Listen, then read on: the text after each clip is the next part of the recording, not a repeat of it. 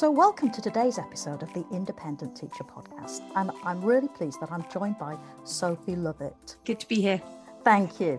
Now, I'm going to get straight into the programme because we've got lots to talk about. And the first question, could you just tell our listeners about your educational background and maybe about your time as a secondary school teacher? So yeah, it feels a bit like another lifetime ago. Training as a teacher, I trained at the Institute of Education in London in 2004, which itself was quite a progressive institution then and now, and went on to work. I spent the bulk of my career in a secondary school in East London, which was very inclusive and progressive. So actually, it was a really exciting opportunity, particularly given the political climate at that time, to try out lots of interesting ideas, kind of explore lots of different ways of kind of empowering creativity and student voice. I was really inspired to try and give young people, I suppose, a more holistic educational experience that was very different to my own.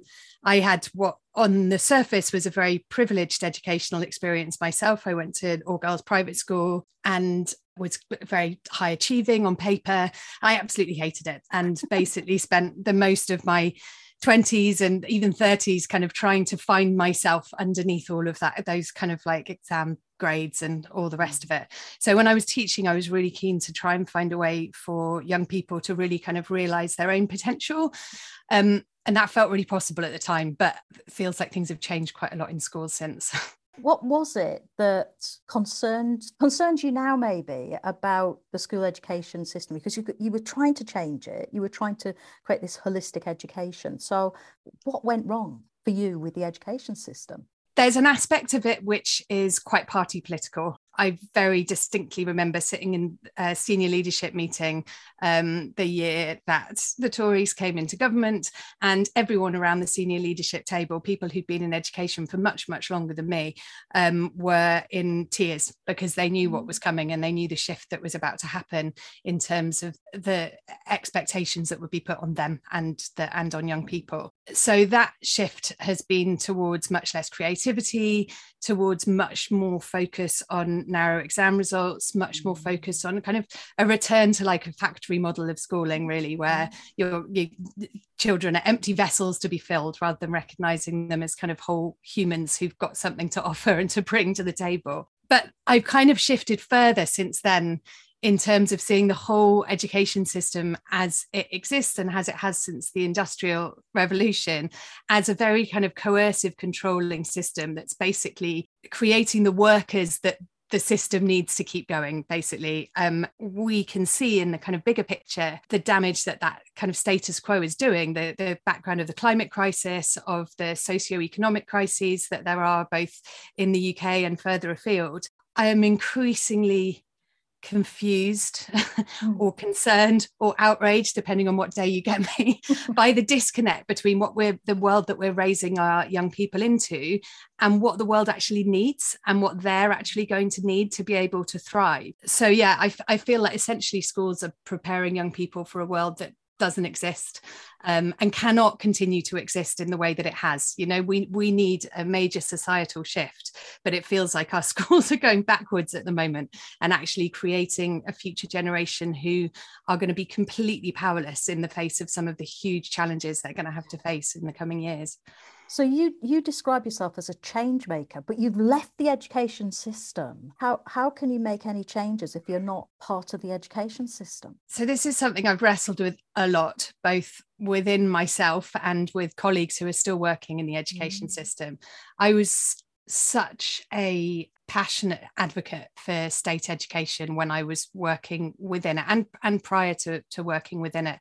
And I really was excited by its potential to make a difference in young people's lives and kind of further afield. But I think the more that I've come to understand, partly through parenthood, actually, becoming a mother has given me a whole other perspective on young people and their needs.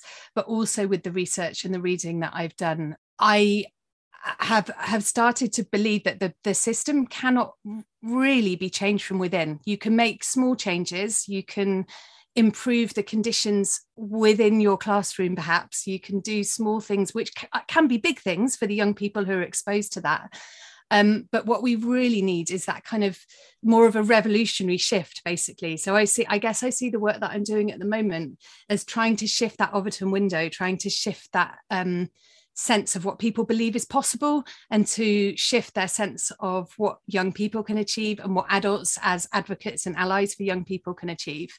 And the organisations that I'm working with and the people that I've met on this journey over the last 10 years since I've been outside the system are making me quite excited about the potential that there is for a completely different approach to the way that we educate our children. So can you tell us about that then?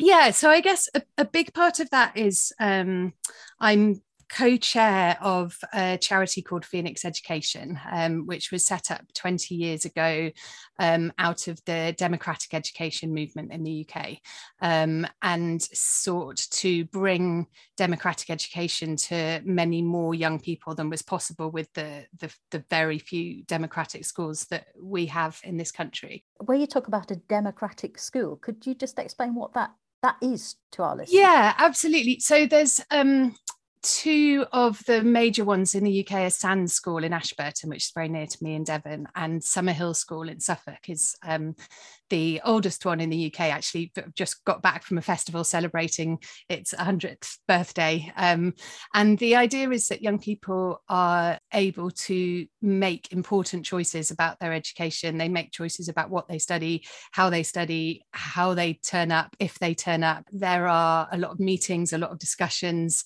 There's much reduced hierarchy between adults and young people, so everyone's voice is valued in the space.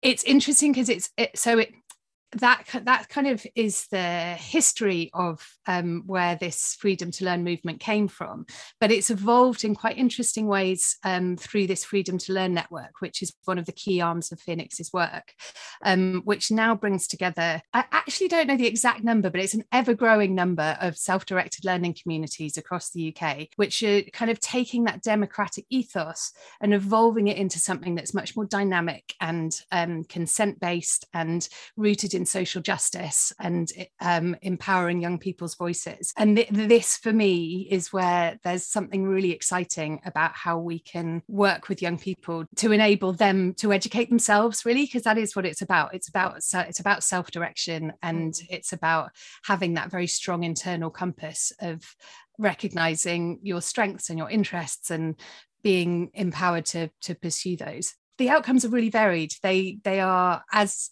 varied perhaps as within mainstream school, but so you have young people who will decide when they get to teenage years that they might want to study GCSEs. They might decide themselves that they want to go into college.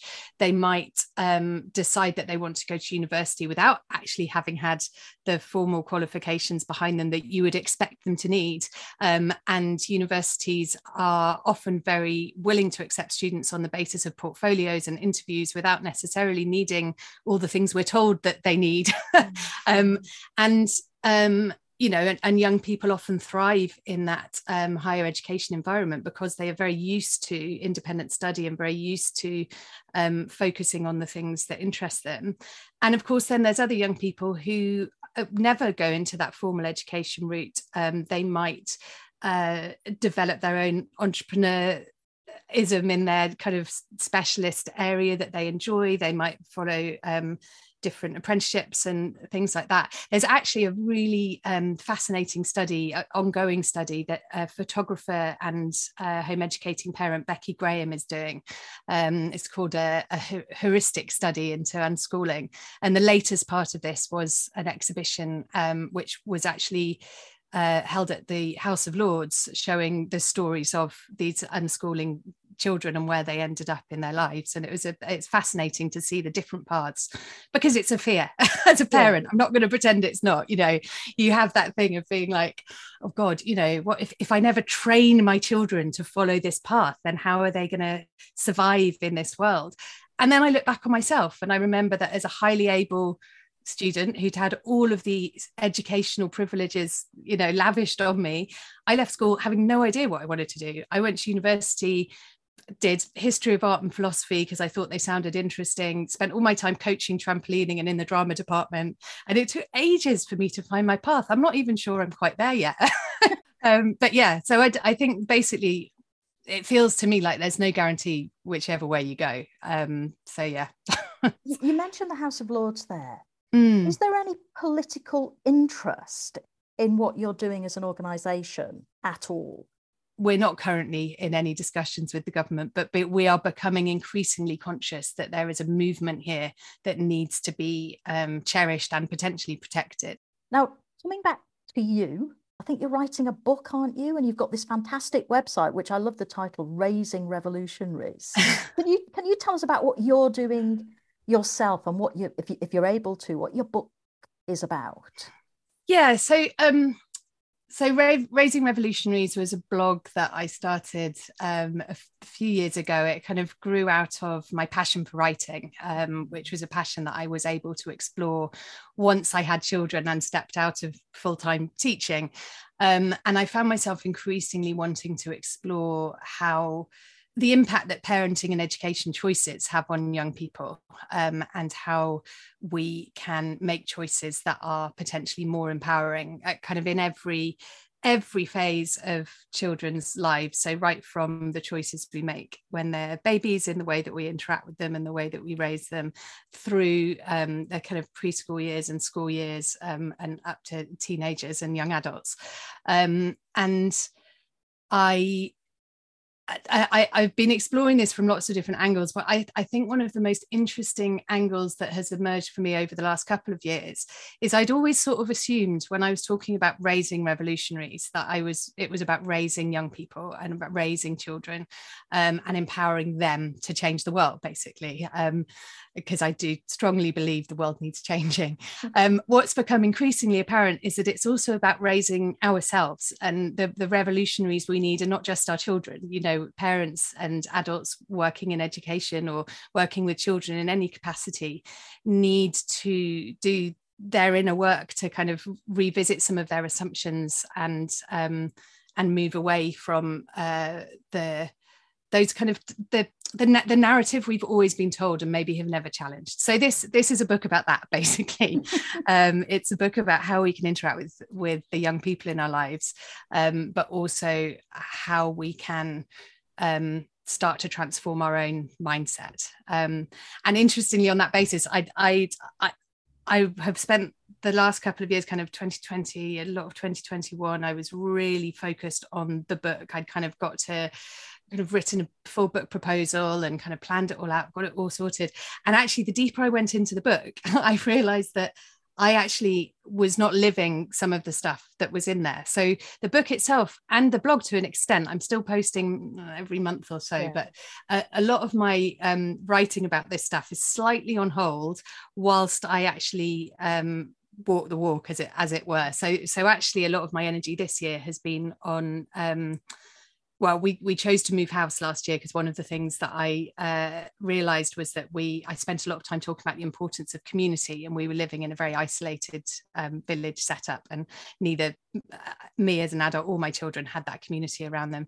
So we've moved into a much kind of stronger community, and I'm involved in a big community project to create a hub in the town. I'm also involved in creating my own learning community in the town to kind of bring young people together. So it's a very interesting process, that writing, and I'm hoping now that I've kind of had the time to put some of my research and ideas into practice, then I will come to the winter when things slow down again, and actually this book will finally be born. And I know that you talk sometimes about leaving behind your school mindset. Has that been hard? Yes. Yes, it's an ongoing process, the process of deschooling, basically.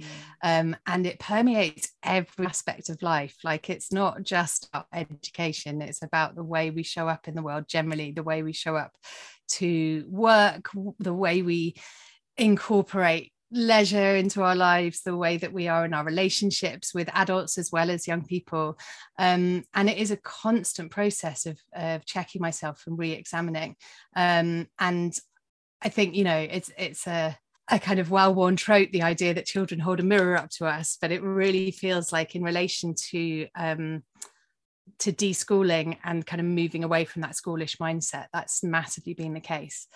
It's also been influenced, actually, the other big thing for us recently has been a kind of journey into neurodiversity as a family. My eldest son had an ADHD diagnosis earlier this year, which makes a lot of sense of why he's led us on this path that he has about carving out this different right. route.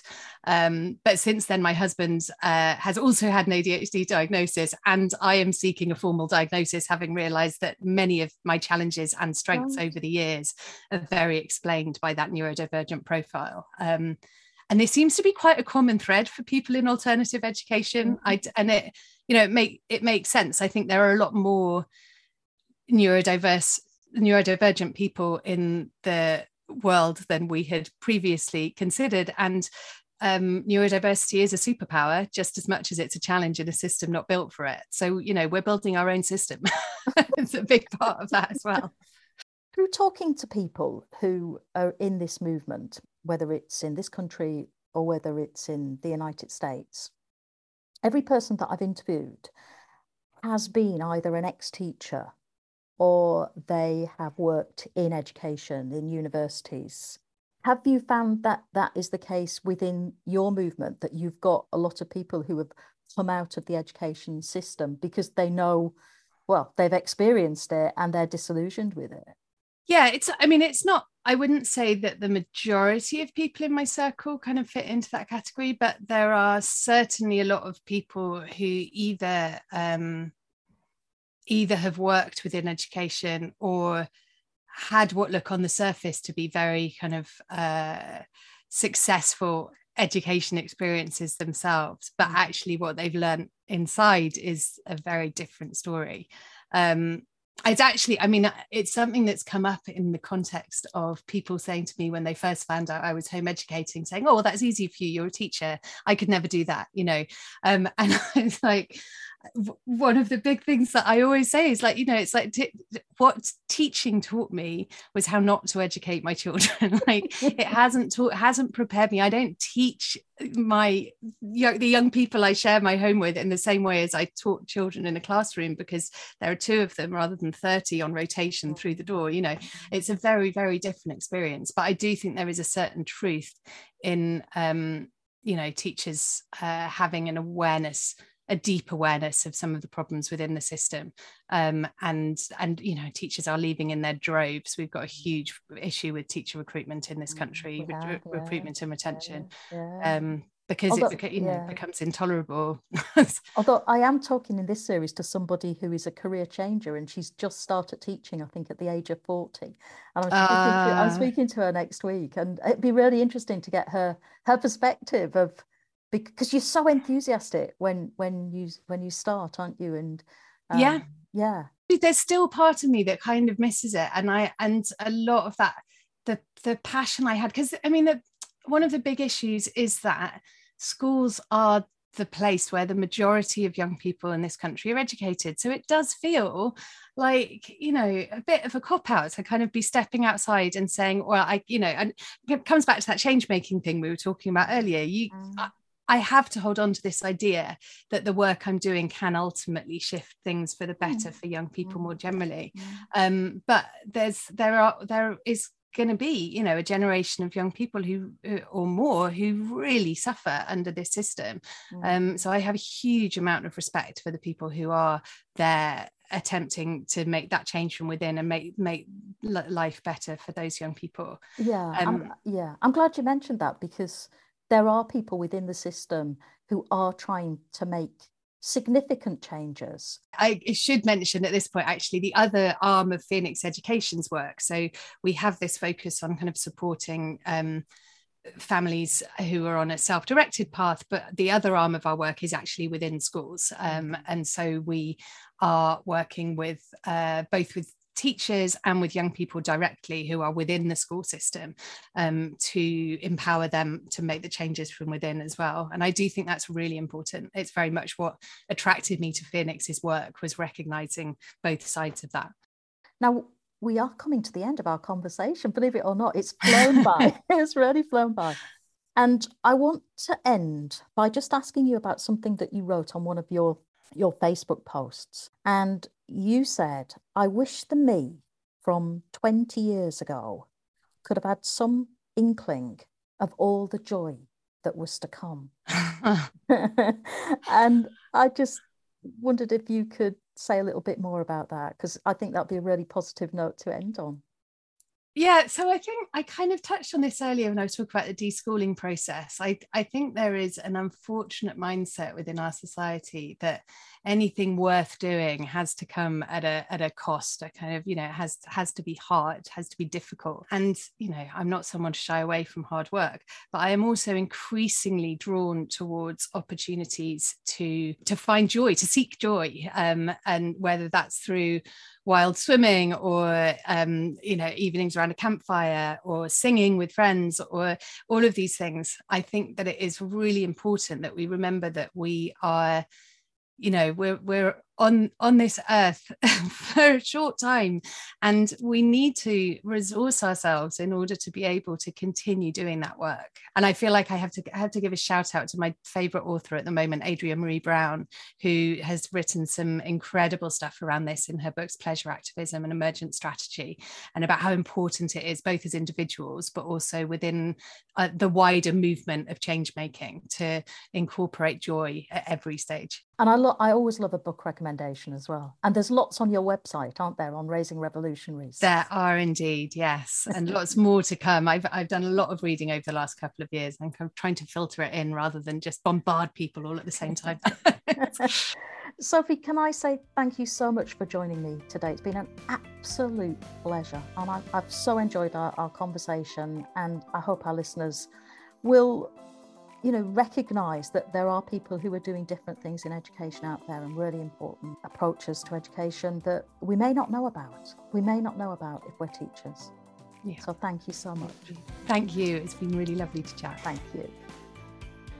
You've been listening to the Independent Teacher Podcast with me, your host, Susan Pallister. If you like listening to this podcast, please consider giving us a 5-star rating, either on Spotify or Apple Podcasts.